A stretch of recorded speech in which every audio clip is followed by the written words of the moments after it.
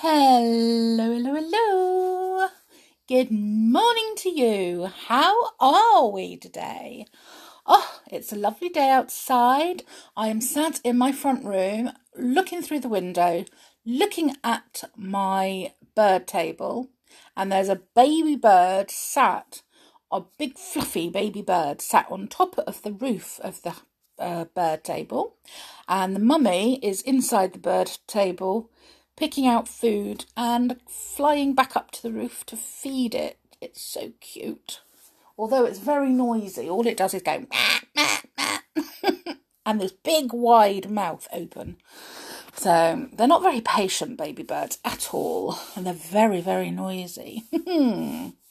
So it's a lovely day outside. I am going to work today. I guess that most of you will be going to school. I know my children are definitely going to school. So, how about a fun fact? Now, I found a fun fact about cats. Okay, so just pussycats that you keep as pets. But I found two fun facts about them because the first one I found quite interesting and thought, oh, I know, I'll tell you that one. But then I found the next one, and that one was even more interesting. And I couldn't decide between the two, so you got two. So the first one that I found is that adult cats, so not little kittens, but grown-up pussycats, they will only ever meow at humans, not other cats.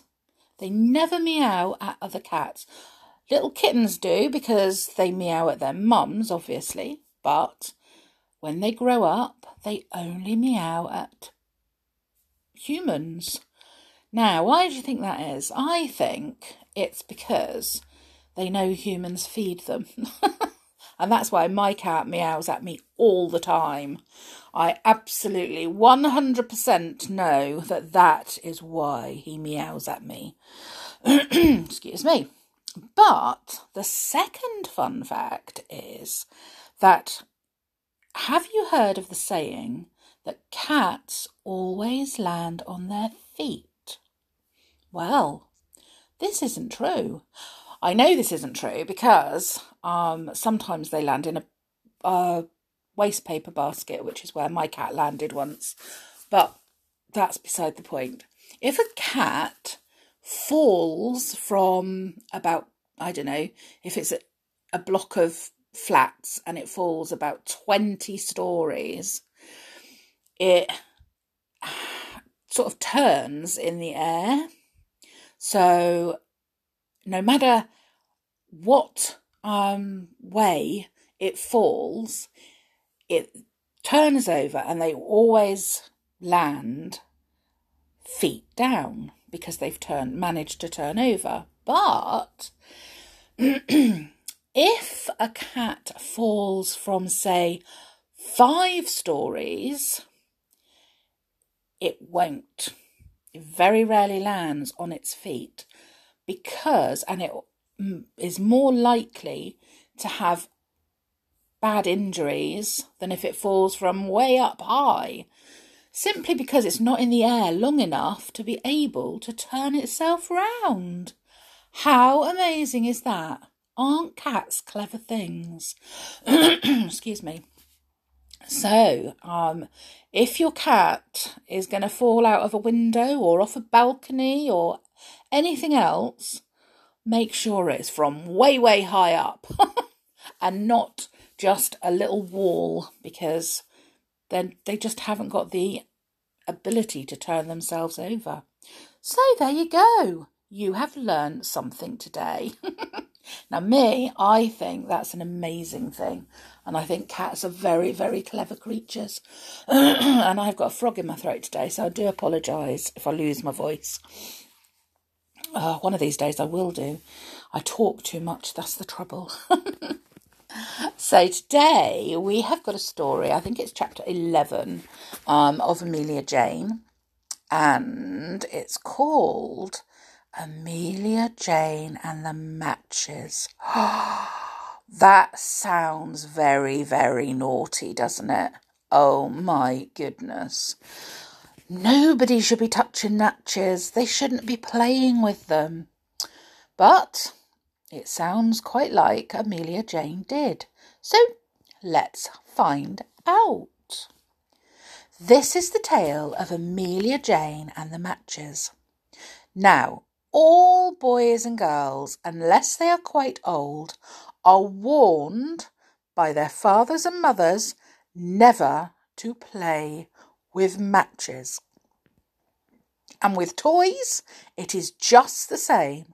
They must never play with matches in case they get on fire and burn themselves. But you can guess that Amelia Jane didn't care about any danger. No, if she could get hold of matches, you may be sure she would. There were never any matches left in the nursery till one day when the housemaid Jane lit the fire and she forgot to put the matches back in her apron pocket as she usually did. She left the box of matches on the mantelpiece and Amelia Jane saw it first. Of course, because she was quite the tallest toy in the nursery. "Oh," she said, pointing upwards, "matches! If only I could get them." "Don't be naughty," said the Clockwork Clown at once. "You know that children and toys must never touch matches." "Pooh!" said Amelia Jane rudely. "Don't pooh at me like that," said the Clockwork Clown. "It's rude." "Pooh, pooh, pooh," said Amelia Jane. So you can guess she was in one of her naughty moods again. She stood and thought for a minute. Then she remembered how the cowboy doll had taught her to throw a lasso around anything and jerk it near. Oh, if only she could make a loop of rope and throw it carefully, she could get those matches down easily. She ran to the string box and opened it. The teddy bear saw her. "If you're thinking of lassoing those matches and getting them down, just let me remind you what happened last time you tried your hand at that," he said. "You lassoed the bowl of tadpoles and got them all down your neck." Amelia Jane took no notice. She got out a long piece of string and made a loop knot at the end. Then she stood beneath the mantelpiece and threw the string neatly upwards, holding one end in her hand. "Ooh," said all the toys in surprise, because, will you believe it, Amelia Jane got the loop right round the box, and it fell almost at her feet when she pulled the string. "Aren't I clever?" said Amelia proudly. "No, you're not. You're just lucky," said the Clockwork Clown. "You are not to touch those matches." "Pooh," said Amelia, and she opened the box. "Now, who wants to see me strike a match?" The toys felt frightened. They knew quite well that matches can set fire to things and burn them. They ran to the toy cupboard and crept inside. All except the Clockwork Mouse, and he did badly want to see a match struck.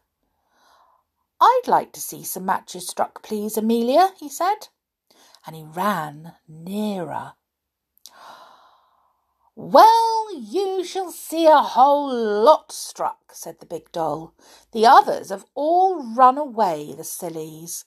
You and I will enjoy ourselves." Amelia opened the box. She took out a match. She struck it hard on the side of the box. Fizz! The match lit, and Amelia Jane held it up in the air, watching the bright flame. The Clockwork Mouse liked it very much indeed.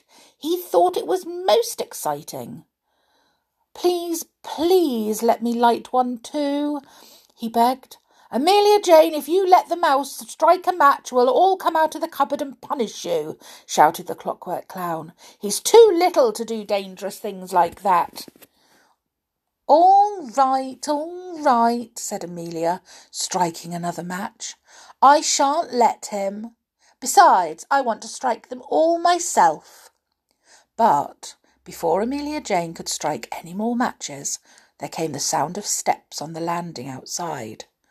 The toys flopped down. Amelia ran to the cupboard, throwing the box of matches into a corner.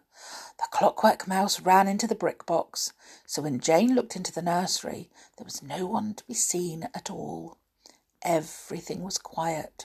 She had come to put some fresh flowers on the table, then she dusted round a bit and went downstairs again. The toys didn't come out for a long time, not until it was night, for they were afraid of being caught. The first toy that came alive was the Clockwork Mouse.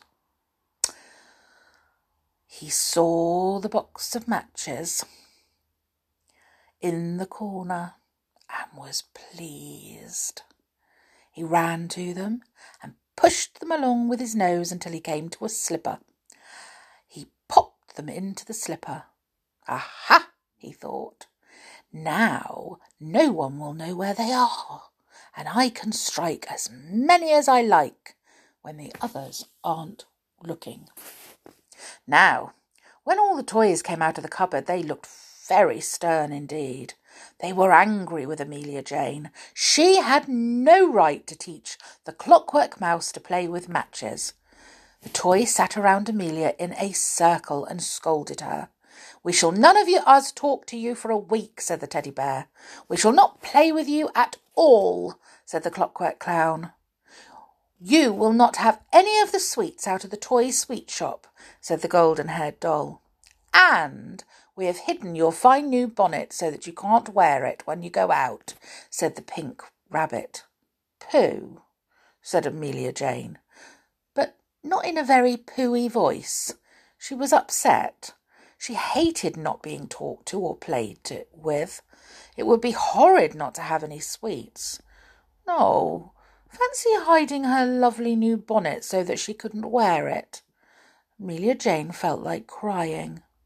She walked over to the window seat and sat there, sniffing hard. She was very unhappy. Suddenly, the toys heard a curious noise. Fizz! It was the Clockwork Mouse striking a match all by himself. The toys stared at him in horror. He struck another and squeaked in delight. But oh my goodness me, what do you think happened? His whiskers caught alight. Yes, they really did, and the poor little mouse found himself on fire, with flames burning each side of his little face. Sizzle, sizzle went his fine whiskers. The mouse squealed in fright and flung away the lighted match. Oh, dear me. It fell onto an open book, and the pages caught alight. The book flamed up and set light to the brick box nearby. Crackle, crackle went the flames merrily. Crackle, crackle, we're going to eat the book, we're going to eat the brick box. Then we'll eat the carpet and the chairs and the toy cupboard and all the toys and the whole house. Crackle, crackle, crackle. It was dreadful. The toys stared in horror and couldn't move even a paw. They were so frightened. No wonder they had been warned against playing with matches. This was what happened when they disobeyed. Eee! Squealed the poor little Clockwork Mouse, his whiskers burning all away. He ran to and fro in pain and fright. All the toys watched and trembled dreadfully. And what about that big naughty doll, Amelia Jane? Yes, she was watching too, her face pale with fright. Poor, poor little mouse! How she wished she hadn't shown him how to strike matches. Oh, and that book, and the lovely brick box, whatever would happen to them all? Well, I began it, so I must try and stop it, cried Amelia Jane. I remember hearing someone say that if anyone got on fire, they should be rolled around tightly in a rug to put the flames out. Where, oh, where is a rug? In the doll's pram, yelled the teddy bear, who was still too frightened to move. Amelia Jane ran to the doll's pram. She snatched up the thick blue rug there and rushed to the little Clockwork Mouse. She threw the rug all around his little grey body and rolled him up tightly in it, head, tail, and all. She felt the flames trying to burn her hands, and they hurt her, but she didn't stop. She meant to save the little mouse. The thick rug squashed all the flames out. They died away. There were none left. The Clockwork Mouse wasn't on fire any more. But the book and the brick box were still burning away.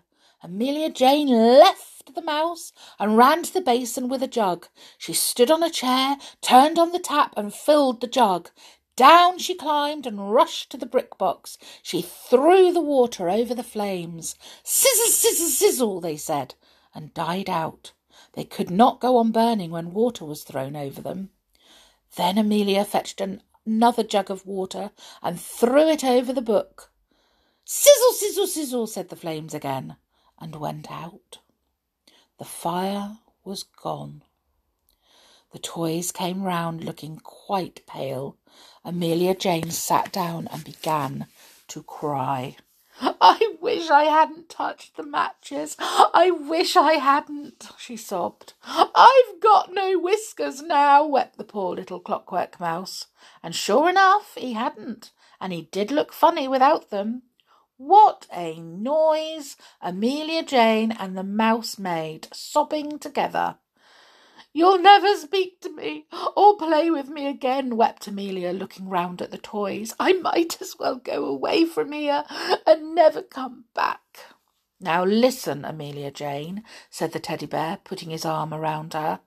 You did a very wrong thing, and it has caused a lot of damage. But you have done your best to put it right, and you were brave when all of us were too afraid to do anything. So, we will have to forgive you, said the clown. We were angry with you when you were bad, but we think you were brave too. So, cheer up. Oh, what about the mouse's whiskers, though, and the burnt book and the brick box, wept Amelia. Well, the mouse will have to do without his whiskers, said Tom. He shouldn't have been playing with matches either. And the book was very old and torn, so perhaps it won't matter being burnt. And as for the brick box, it's only the lid that has been burnt, and I can make a new one with the carpenter set in the toy cupboard. But look at your own hands and the front of your dress. They are burnt too. It serves me right, said Amelia Jane. I'll put some good ointment on my hands, and I'll have to go about with a burnt bit of dress in front. I'm so glad you've forgiven me, toys. I won't be naughty again. Well, the toys didn't believe that, of course. They knew Amelia Jane too well, but they were soon good friends again, and secretly they couldn't help admiring Amelia Jane for putting out the fire so quickly and saving the little mouse. She's like the little girl in the nursery rhyme, said the bear to the clown. You know, when she's good, she's very, very good. But when she's bad, she's horrid. Do you know that nursery rhyme? There was a little girl, and she had a little curl right in the middle of her forehead. When she was good, she was very, very good. But when she was bad, she was horrid. Have any of you little girls got little curls in the middle of your forehead? I wonder if it's true. So, anyway, that is what happens when you disobey and play with dangerous things like matches. That's why grown-ups tell you not to play with these things, not because they want to be horrible to you and not let you have any fun, but because they're dangerous. Even I don't play with matches. Well, nobody should play with matches. So, I hope you enjoyed that story. Let us all meet again tomorrow and see what story we have then. What do you think? Sound like a good idea? Does to me.